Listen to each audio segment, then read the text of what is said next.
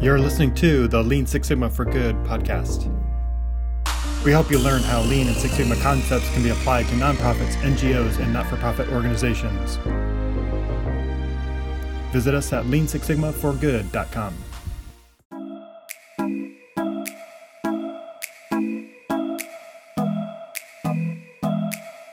This is Problem Solved, the IISE podcast, where we talk to industrial and systems engineers about their work, ideas, and solutions.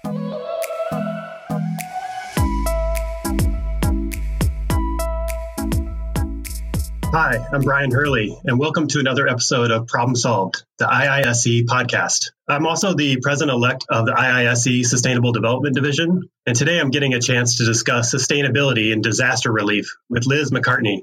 She's co-author of the book, Getting Home, How One Question Started Our Journey of Continuous Improvement.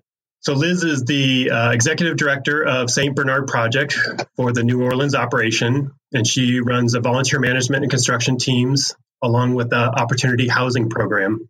And with their partnership with the Toyota Production System Support Center, or TSSC, they were able to reduce the time to rebuild a home from 116 days to 61 days. So Liz, thanks for joining us today. Thanks for having me on the show. It seems like there's been some recent activity going on with storms down in New Orleans. How do you get prepared in your organization to the preparedness that you go through for that? Yeah, thanks for asking. Fortunately, it wasn't much of a storm here in New Orleans. We had some rain right before the storm came in that caused pretty significant street flooding, which dissipated before the end of the day on Wednesday. But otherwise, we were really lucky. It was a non-event. That being said, we still take every storm very seriously and want to make sure that every member of our team has prepared and evacuated if they so choose. And then we provide information both to our clients and the community to help with preparedness. So from very practical things like making sure that every team member has a little bit of cash, gas in their car, ample amounts of water and food in their house. They know if there's backup energy or power in their neighborhood just in case they need it, to setting up things like regular check-in calls and emails with the team both in New Orleans and outside of New Orleans, and then ensuring that certain members of the team can get out of town pretty quickly or pretty easily because our national functions exist here in New Orleans. So our finance and accounting teams, our communication and fundraising teams, and we want to make sure that all of those can continue seamlessly even if the storm had occurred. So there's a number of different things that we do both on the individual level, on the organization level, and community-wide to help with preparedness. Cool. Yeah, and I think checklists are our favorite tools too. So I think that's great that you've incorporated that in and try to simplify the process for everybody. Yeah, as much as we can, we think that's really important. Now, we also work in communities before a storm is coming within, 48 or 72 hours. And we do a different type of preparedness or resilience training. And that's really a lot more focused on helping individual homeowners and business owners or employees of a corporation or say a school district really assess and try to mitigate their risk as much as possible by going through some really simple and practical exercises. That includes looking at your insurance, both homeowners and flood, to make sure, one, that you have it, two, that your company is reputable, and three, that you have the coverage that you need if there were a disaster in your community. And then doing other practical things like looking at how the roof is tied on. A very, very high percentage of insurance claims are the result of roof damage and the result of roofs not being properly tied on. So those are some practical things that we want folks to look at. And then also just making sure that they have documents kept in a way that if a disaster were to come into their community, they could easily present the paperwork that's needed to file an insurance claim or work with FEMA or get any kind of assistance and support they might need. If you like this topic, please check out Lean Six Sigma for Good, Lessons from the Gemba. Volume 1 is released and available through Amazon. We will soon have an Audible version coming out early 2020, and we're working on Volume 2 as we speak. Volume 1 has 8 chapters written by different authors who share their experiences applying Lean and Six Sigma to not-for-profit organizations. All proceeds from the sales of the book series will go to the nonprofits selected by the authors. Thanks for your support. Zach had started in DC and then eventually came down to help after Hurricane Katrina. And Then you ended up setting up this nonprofit and moving down here and turning this into your job. What kind of experience did you have prior in terms of running processes, setting up something like this? Did you have some business training prior? Can you give me a little bit of insight on maybe working with nonprofits, some of that background? Yeah, so I really wish that we'd had more business and process training before we started SBP. It would have helped us a whole lot in the first couple of years. But prior to moving to New Orleans, I was working with middle school students at a nonprofit. And prior to that, I had taught in schools, and my husband was a defense attorney. And so we didn't have much, if any, experience on the process side and on the operations side. So when we moved to New Orleans and started SBP, it was a lot of trial by fire. It was a lot of kind of learning as we go and trying to bring people into the organization who could help us understand how to be as effective and efficient as possible in those very early days as we were setting up the organization and starting things off. And then as time went on in the first couple of years as well. And we got to a point where we thought we were doing a pretty good job and we were running somewhat efficiently. We were cranking out houses and helping clients get back home, getting life back to normal for the families that we were working with. And you already had some insight because you guys both saw that the process of batching the repairs and the gutting of the homes was not very efficient. And so you immediately saw that wouldn't be that's not an effective way to continue to do that. And you brought a lot of services under one roof. That's why I was asking is it seemed like you had at least some interest, or it was clear to you that there are better ways of doing things. Yeah, that's right. I remember when we had one of our initial conversations with an organization on the ground here. And, this was at a time when there were 250,000+ flooded residential structures in the greater New Orleans area. And we said to them, so how are you thinking about this problem? Like, what's your approach going to be? And they said, well, first we're going to gut all the houses.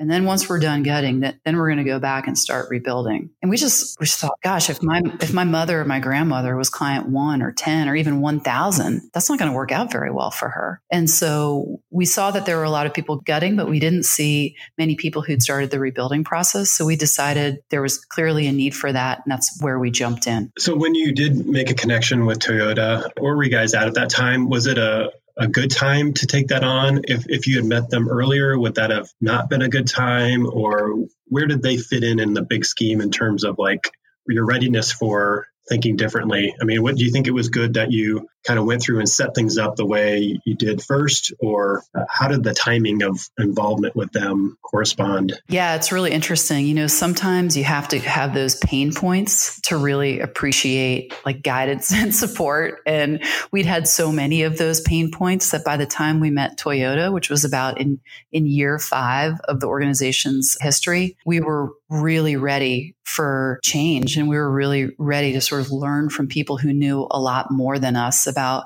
how to improve our efficiency and how to serve our clients better. So it was fortuitous that we met Toyota at an event that Zach and I spoke at. And we very quickly connected with them and realized that their dollars would be great and powerful and certainly have an impact, but their sense would drive us forward in a way that could really help us significantly scale our operations and help a lot more clients. So in many ways, like we were very ready for some outside help and support, and had a lot of struggles trying to figure things out on our own. What was the purpose behind writing the book then? Is it to share the journey you guys went on and to get other nonprofits involved with that? Or what inspired you, or someone asking you to put this book together? There's a Japanese word called yokoten, which means if you do it well, you should share it. And it's a term that we learned through our partnership with Toyota. And it's really what drives Toyota's TSSC division and all of the other best practice sharing that Toyota does, both with nonprofits like SBP and other folks in the industry and their vendors. Of course, they really want to make sure that they've developed some ways of thinking. They've developed some methodology around problem solving. They've developed a lot of great tools, and they're willing to share it to help others get better too. And that concept really resonated with us in a very powerful way, mostly because the work that we do after disaster is trying to help families get back in their homes and get back on their feet. And the reality is that the need far exceeds our capacity. And so we want to make sure that we can help as many clients as we can. And success to us isn't what SBP can do, but really what the sector can do. And so if we have more organizations who are working efficiently, then ultimately more families get to come home. And so for us, that's really where the book came from, is we wanted to share our journey, certainly share the mistakes and challenges that we've faced, and then hopefully, share some of the best practices and learnings that we've developed along the way so that others can grow from our experiences as well. Well, yeah, I'm glad you did, because this is an excellent book, and our division really kind of feels that there's opportunities for our practitioners and members to get out and work with local organizations and introduce them to these topics, because it's not something, it seems, that's really well known on the nonprofit side, as well as other industries. So it's not the only one, but once they learn some of these techniques, I think they will enjoy getting in there and practicing and applying these concepts. Yeah, I'll tell you a little story, Brian. I still remember the first visit from the folks from Toyota. They did like an initial visit at SPP, and they took a tour of our operation, and then we all gathered in a room together, and there were some, high-level Toyota executives there from Japan, the leadership team from TSSC and others, and they asked us a series of questions. And, one of the first questions was, they asked Zach, "So does your organization talk about problems?" And there's Zach nodding his head saying, yeah, we talk about problems. And then the rest of us are standing behind him saying, no, we don't talk about problems. And so I think it was almost from the very beginning of that relationship that we got this very strong sense that this was going to be an uncomfortable process, but that in order to change and get better and really meet the needs in our communities and be a good social service provider, we had to be willing to get uncomfortable. And so, I think there's lots of opportunity for for-profits and nonprofits to get better at the work that they do. And I guess the experience that I had, this level of discomfort and recognizing that was going to be part of the journey, was something I hadn't experienced before. And I'm so glad that we were sort of coached to embrace the discomfort, if you will. Yeah. So how were the suggestions taken from the Toyota group when they came in? Were you guys open to those ideas? Was there a lot of pushback? How did it start off? Yeah. I think we got all kinds of reaction and response from our team, from everything from, "I'm totally open, I'm willing to hear anything at this point because I'm frustrated with my workflow," to people who said, "Well, what's a car company going to teach us about building houses?" and kind of everything in between. But one of the things I really, really appreciated about the way that Toyota approached the work is that they assigned several process engineers to SVP, and those folks got to know us and our team really well. And so, they did a lot of deep dives into what our processes were, why they were that way, and starting to really identify where the pain points were, or where there was a lot of rework in the construction process, so that we didn't feel like someone was just coming in and dropping a whole bunch of solutions or suggestions in our lap, that they were really trying to dig in and understand the way we were thinking, and then helping us kind of think through methodology that would address these problems and challenges that we kept facing over and over again. So I think that approach was really helpful for us and helped to build a lot of trust on the team and get my team to see that what Toyota was bringing us was invaluable and could really significantly change the way that we did our work. Yeah, I think that's really effective, to get to know what's going on first before you start throwing out ideas. I think that's, a lot of us probably have found that much more useful approach than coming in there and saying, "Yeah, I know what's going on. I can tell. Here's what you need to fix." Mm-hmm. And I think from the very beginning, they also role modeled accountability well. So there are lots of homework assignments when they'd leave for a few days or a few weeks, and then come back and check in and dig in and really want to know what was working, what the problems were, and then how we were going to address the problems. And through all of these visits, from the very first one for many years afterwards, I felt like what they were doing was really helping us redefine what our culture was.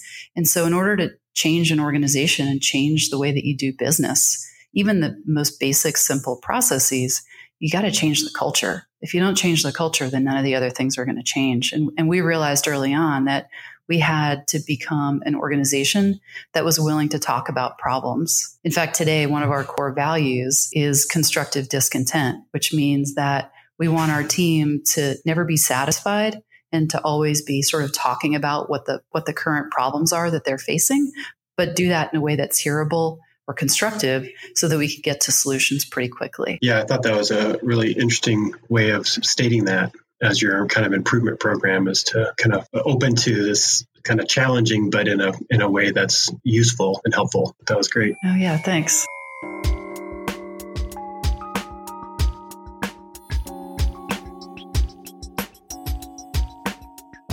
Around the involvement with Toyota, do you feel like that they helped more on the culture side of it or with the process thinking, or was it a combination of both? I'd definitely say it was a combination of both. Really helping us think through what our culture needed to be in order to achieve the kind of results that we wanted to see was happening hand in hand with lots of small incremental process improvements that got us to this state that we wanted to be in. I still remember very early on this map that one of the process engineers from Toyota kind of walked me through that described our current condition and then how we were going to get to our ideal condition.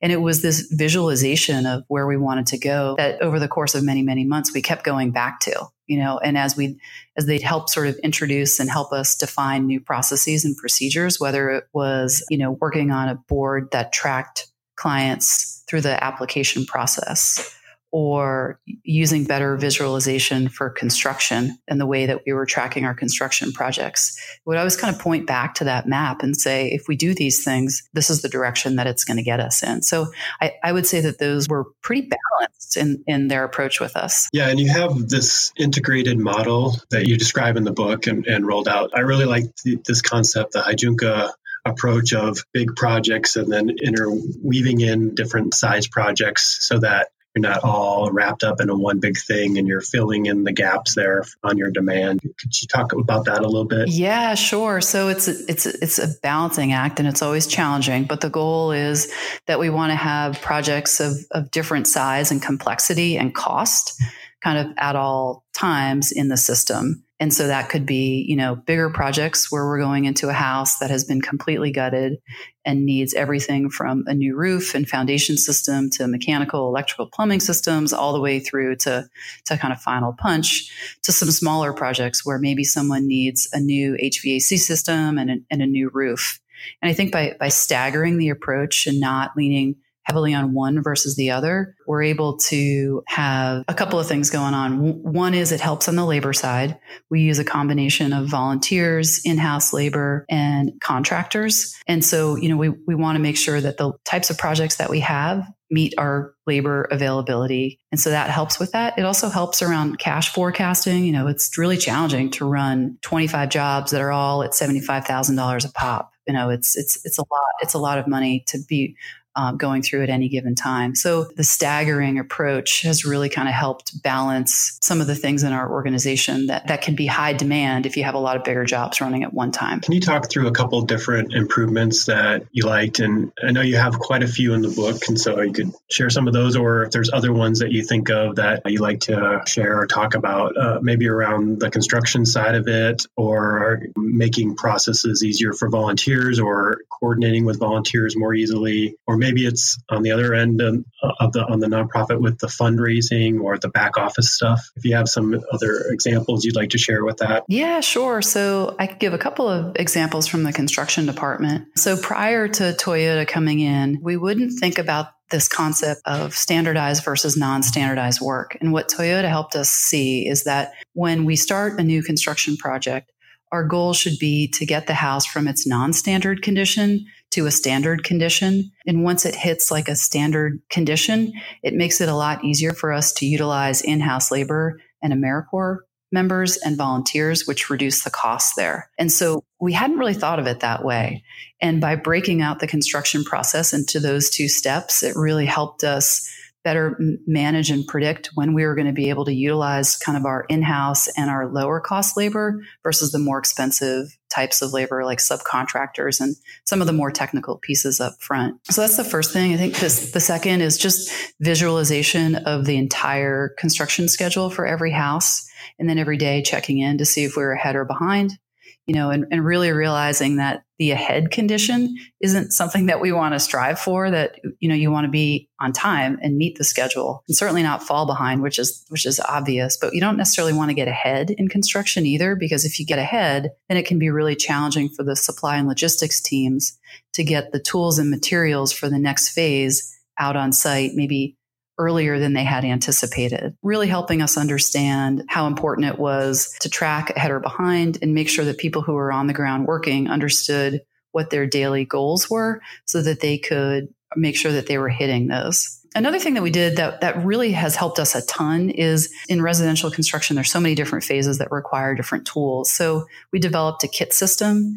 And for every phase of construction that we do, we develop these kits, and they have enough tools and materials in them for somewhere between 8 to 12 people, especially volunteers, to get the work done on a house. So if we're hanging sheetrock, for example, there'll be the right number of drills and gloves and PPE in the kit, along with screws and other tools that people need to do sheetrock. And it really prevents having to go back and forth to the warehouse or the store to get this little widget or that little widget. They're all kind of prepackaged together. And when our team knows that house is moving into the drywall phase, then they'll drop it off the day beforehand so that the next day everybody has the tools and materials that they need. So some of these things are really pretty simple, but it was so helpful to have all of these ideas introduced into our process that really helped to eliminate a lot of waste, eliminate a lot of rework or having to kind of go back out and get different supplies for a different piece of the construction process. Does that work for like a standard home, a point where it's standard now, and then you have like the kit that can be used for most of the jobs that are required after that point? Is that how they connect together? Yeah. So there's a kit. There's sort of like a general house kit that has lots of hand tools and other things for issues that might come up during the course of construction. Then there's specific kits for insulation and drywall, mudding, painting, then putting in floors and doing interior trim and interior doors. And as much as we can, we try not to have a lot of variability in the materials that we use. We try to use standard materials, and we're not a custom home builder as much as we'd like to be. That's not what we do. And so by having standard materials, it also helps our team become really good trainers on the specific materials that we use, and for our team and our volunteers to execute on the installation of those materials. And can I go back to the non-standard versus standard? Could you explain a little bit more on maybe an example of what would be non-standard and then what happens to get it to a standard condition? Yeah, sure. So when I use the term non-standard, I just think about the variability or the different states that clients' houses are in when we first go and do the walkthrough and put together the scope of work and estimate. So one house might have taken on 8 feet of water. It's been gutted, and that's it.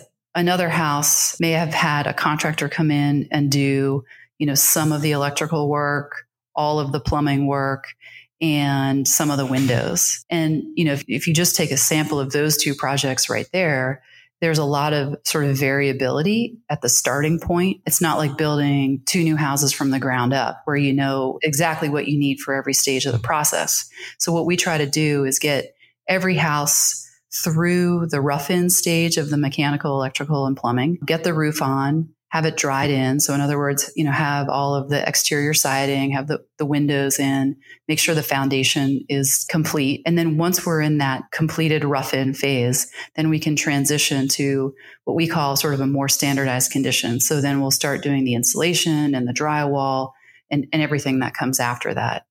For a house that has had some work done on it, it's really challenging because oftentimes you have to take out all of the work so you can really see what was done. Got to check all the permits and make sure they were filed properly. And sometimes you have to take a few steps backwards before you can move forward. And when you guys go in and either gut a home or take things out, is there anything that's salvaged there, or is it pretty much that has to be landfill, thrown away? Is it considered hazardous? I guess I'm not quite sure how that gets treated, but I'd imagine if it's flooded, then there's nothing you can really do to salvage some of those things. But is that the case that most of it is going to get thrown away because of the damage that's been done to it? Yeah, it's a great question. It really depends on how much water and how long it sat in the home for, and then, any other conditions in the environment outside. But generally, as a rule, if water comes into a house and stays there for any kind of period of time, then we're going to take all of the drywall and insulation out just because they wick water pretty quickly. And usually you can keep the electrical wires in. It just really depends on the height of the water and what was in the water. Sometimes all you have to do is cut the wire a little bit if there's enough extra wire in there, and then you can use sort of what's still there. There's a fair amount of variability. It really depends on the flood and the flood conditions, but it's really hard to go into someone's house and gut it and put everything on the curb and watch it get taken away. It's a very, very emotional process for the homeowner. And a lot of times it's really hard work for people who are doing it. So we want to be able to, as much as we can, salvage personal items, and as much as we can, salvage anything that's really not going to be susceptible to mold or mildew in the future. And we want to be able to give the homeowner a house that in its gutted condition, whatever state of gutting that is, it is ready to be rebuilt. And so it's not always a clear cut, black and white, but as much as we can, we try to err on the side of caution because we feel like it's a lot less expensive to replace building materials one time instead of 2 times. Yeah, that's true. Any other examples, like on the office end of your work, that you guys have applied some of these concepts to? Yeah, sure. So like I've mentioned a few times, we use a lot of volunteer labor at SBP. And so we try to make sure that we are establishing a capacity for volunteers, sort of a minimum and maximum number of volunteers that we want on any given day. Obviously, if we have too few volunteers, it can slow down the work at houses. But if we have too many volunteers, it can become an unsafe work site. People can be standing around and wasting their time. We might not have enough tools or materials. Like there's a whole host of things that can go wrong if there are too many people on site. And so we have, through our work with Toyota, set up a system to ensure that we're in that sort of min-max zone for volunteers every day, and make sure that we have the right number of people at every house for the phase of construction that's going on. In addition to that, we're staying in good touch with volunteers 60 days before they arrive, 30 days before they arrive, a couple weeks out, just to make sure that people are really prepared, that they're coming with the right, clothing, that they understand what the weather is going to be like when they arrive, that their expectations have been set so that when they come here and they go out to the work site, whether they've been to work sites thousands of times or this is their very first time, they sort of have the background and their expectations have been set so that they can go out to the site, get trained, and then be successful.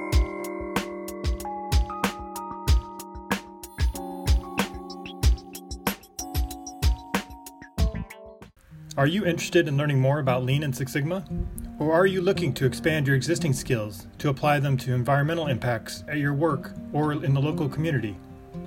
Check out our free online course called Lean Six Sigma and the Environment on thinkific.com. We'll teach you about the lean forms of waste and waste walks, which stands for water, air emissions, solid waste, toxins, and energy. We'll go over examples of reducing electricity and solid waste, teach you how to involve your facilities in environment safety and health personnel.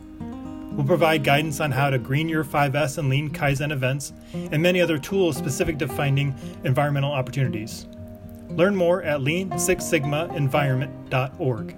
I really liked how you kind of built a lot of systems around the AmeriCorps volunteers and even did some training for them. Have you had opportunities to work with maybe some of the agencies you work with or other organizations that you partner with to teach them or coach them on some of these principles and concepts, or get them to think about talking about problems in a more effective way? Yes, we definitely have. We've done a lot of that. Everything from other nonprofit organizations that we partner with or that are working in the same communities that we're working in, to government agencies,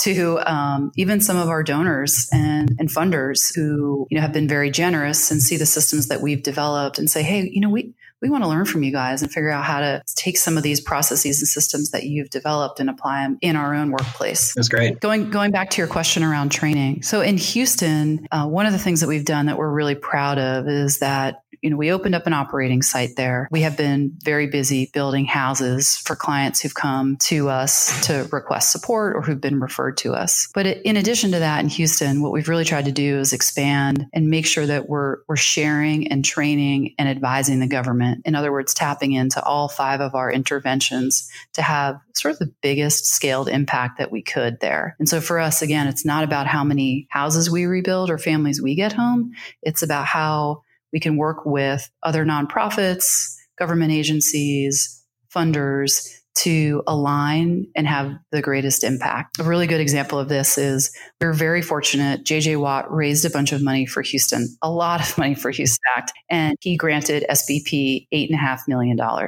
And we said, wow, thank you so much. This is amazing. And then we had this discussion internally and we said, okay, so we can take this $8.5 million and keep it and just rebuild houses of clients who come to us. Or we can take this $8.5 million, use some of it for clients who come to us, and then grant some of it away to other nonprofits in the Houston area. And while we're at it, let's also help them by giving them some AmeriCorps members and some training as well. And so the combination of that approach of us doing it ourselves, us awarding money to other organizations, providing AmeriCorps members, providing training, I think as we've really seen like how we can have a much larger impact. So right now in Houston, we have 8, we call them placement sites, but basically partner organizations that have, that are using our model, that have borrowed a lot of our best practices. It's the impact that we're having in Houston as a result of that is much greater than if we had done it alone. Another really good example in Houston is we, in partnership with the Greater Houston Community Foundation, developed a tool called Harvey Home Connect. And it's a piece of software that helps case managers identify clients who need help. And the software tool itself is really smart and it's well designed and it has a lot of features in it that we had not seen before in other communities. But the other piece of it that we added is helping to train the case managers and the team at Harvey Home Connect on what success really looks like. You know, success isn't just using the tool. Success isn't just inputting data or client information into the tool, but success is referring clients to organizations that can provide them with the services they need.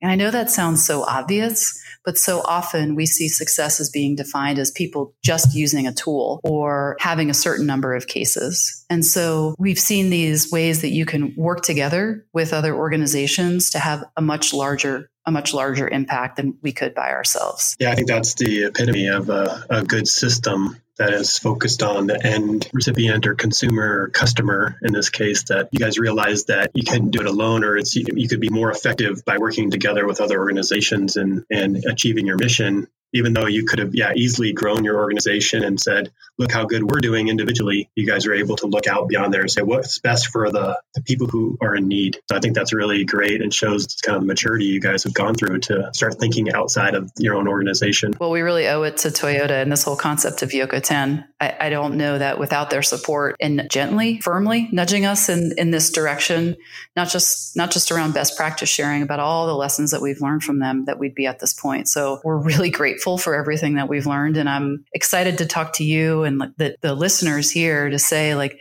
this can be replicated. You know, there are so many people out there who have this amazing skill set that can help a lot of organizations who can then turn around and help a lot of people who really need those services. So that's a great transition. What kind of recommendations would you give for somebody who's looking to work with a nonprofit or approach them about their skills around this? They may not be as excellent as the TSSC folks, but they could bring some value to the organization. How would you recommend that they approach or work with a nonprofit? Yeah, that's a great question. I think it's probably going to vary from nonprofit to nonprofit, but I think if people feel like there's alignment around the mission and that someone's going to come in and volunteer their time or their sense with an organization, the nonprofit wants to know that they care about the mission, and there should be some alignment around values. Right. And so sort of like generally, what do we all care about? And then I think there also has to be this approach where you got to be patient. And I'm so grateful that the people from Toyota were patient with me, because it's one thing to tell someone what to do. It's another thing entirely to show them, to give them an opportunity to practice and to continue to like really fine tune and hone their skills. And that's what it takes to change behavior, and not just within nonprofits, but I think just in human beings in general. It's all about changing behavior. And so you've got to be patient. You've got to build trust. You want to make sure that, people are listening and hearing what you have to say and see how that's going to add value. I also think and really, really appreciated that there are also points at time where you got to be brutally honest. when you have a trusting relationship with someone, you can be brutally honest, and it's not about feelings. It's really about how do you drive the organization or the business forward. And I think I remember reading something about attributes of the volunteers that you were looking for as well. I think around the ability to change or something like that kind of fits into the culture a little bit better. Was there something around like if there were, maybe it's AmeriCorps volunteers I was remembering, or that you were looking for, they would be looking to be flexible in their role. They weren't, I feel like there were a couple of different attributes. So I would say in our AmeriCorps members, but also in our staff and for people who are investing time with the organization, we want people who have a flexible mindset. We're looking for folks who have grit, because the reality is the type of work that we do, we need people who are curious. They're quick to learn, and then they're willing to go out and try things and make mistakes. This is really important, but we need people who are able to balance the heart and the head. We need people who are empathetic. We also need people who are problem solving and process oriented.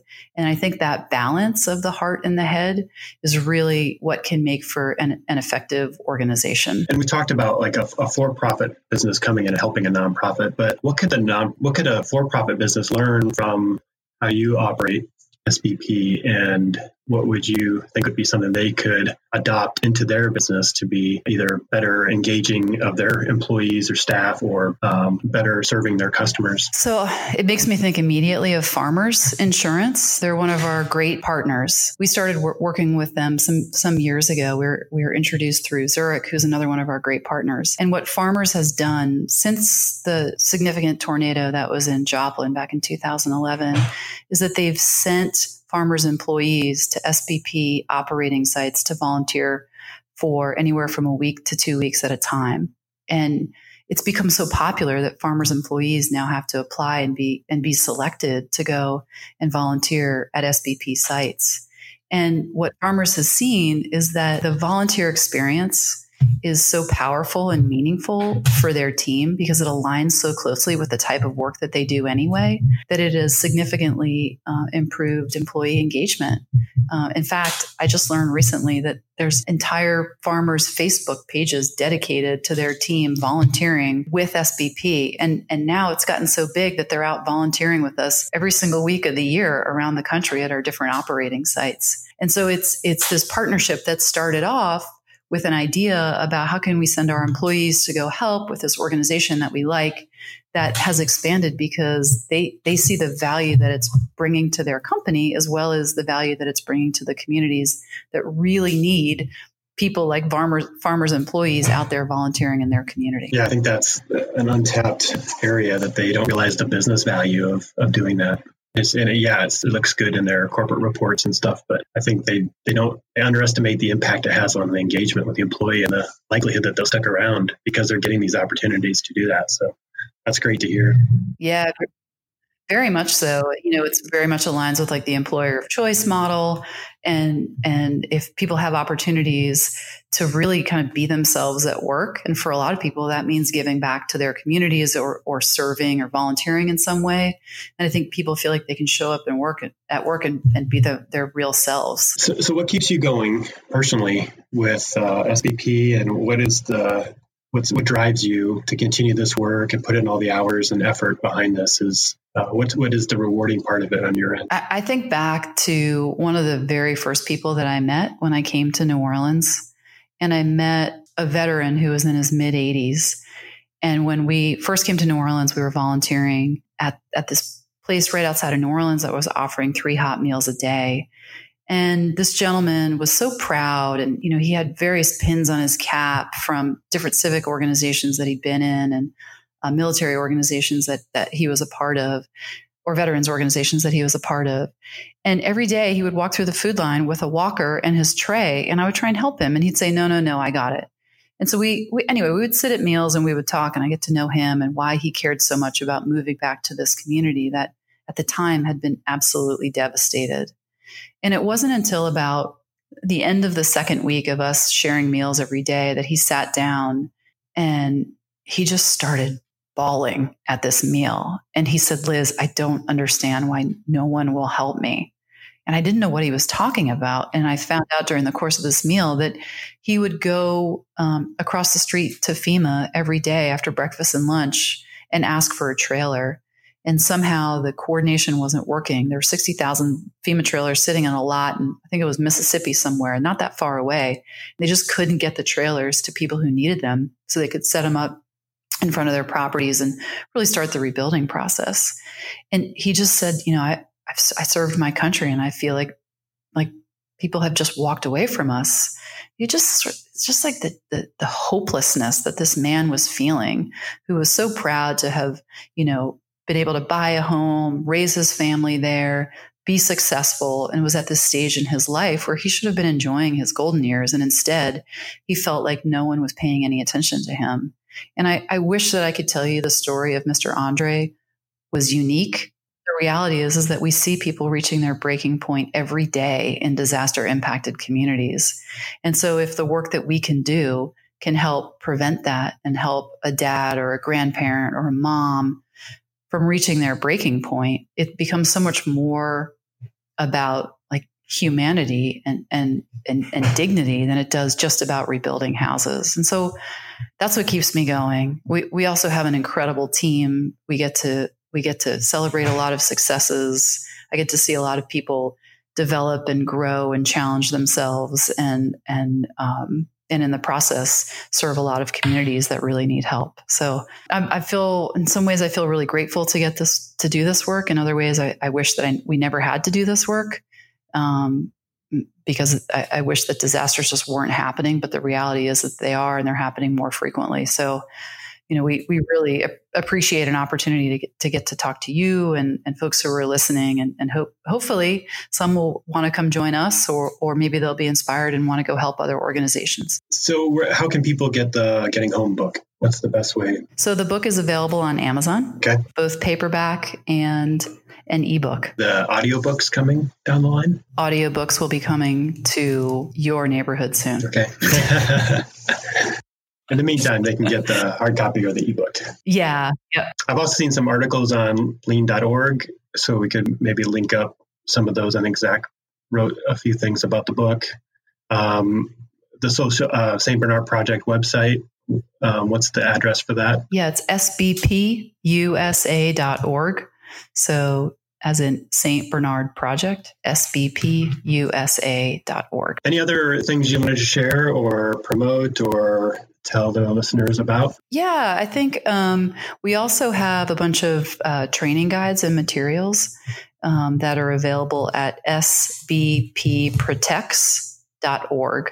So there's e-learning tools on there around how to mitigate risk. So there's topics on everything from flood insurance and homeowners insurance to a variety of different topics. And they're all free. And so, companies can put them in their learning management system. Individuals can just check them out on our website. We think they're really helpful tools, and we'd love for people to take the courses and give us feedback. That's great. Thanks for doing that. I think that will be very useful. Yeah. And if anyone has questions, businesses, individuals, organizations, please reach out. We'd love to be a support if we can, share what we've learned. And we love feedback. And what's the best way that someone could connect with you? Email would be great. My email is lmccartney, just like Paul, at sbpusa.org. Well, Liz, thank you so much for your time. This is wonderful. I highly recommend people check out the book. I think it's a great read. There's a lot of great examples in there, good pictures, and it'll give you not only good ideas if you're working with a nonprofit, but all those can be applied to their own work, whether they work for a for-profit company or things they can take home and apply there as well. So definitely keep up all the great work you guys have been doing, and I really appreciate your time. Well, thanks for having me. I really enjoyed our conversation. This has been an episode of Problem Solved, the IISE podcast. If you like what you've heard, then please share this podcast with your friends and colleagues. If you're an IISE member, you can participate in discussions about this and other episodes at connect.iise.org. If you're not a member yet, then you can learn all about the Institute of Industrial and Systems Engineers at our website, iise.org. Thanks for listening to our show.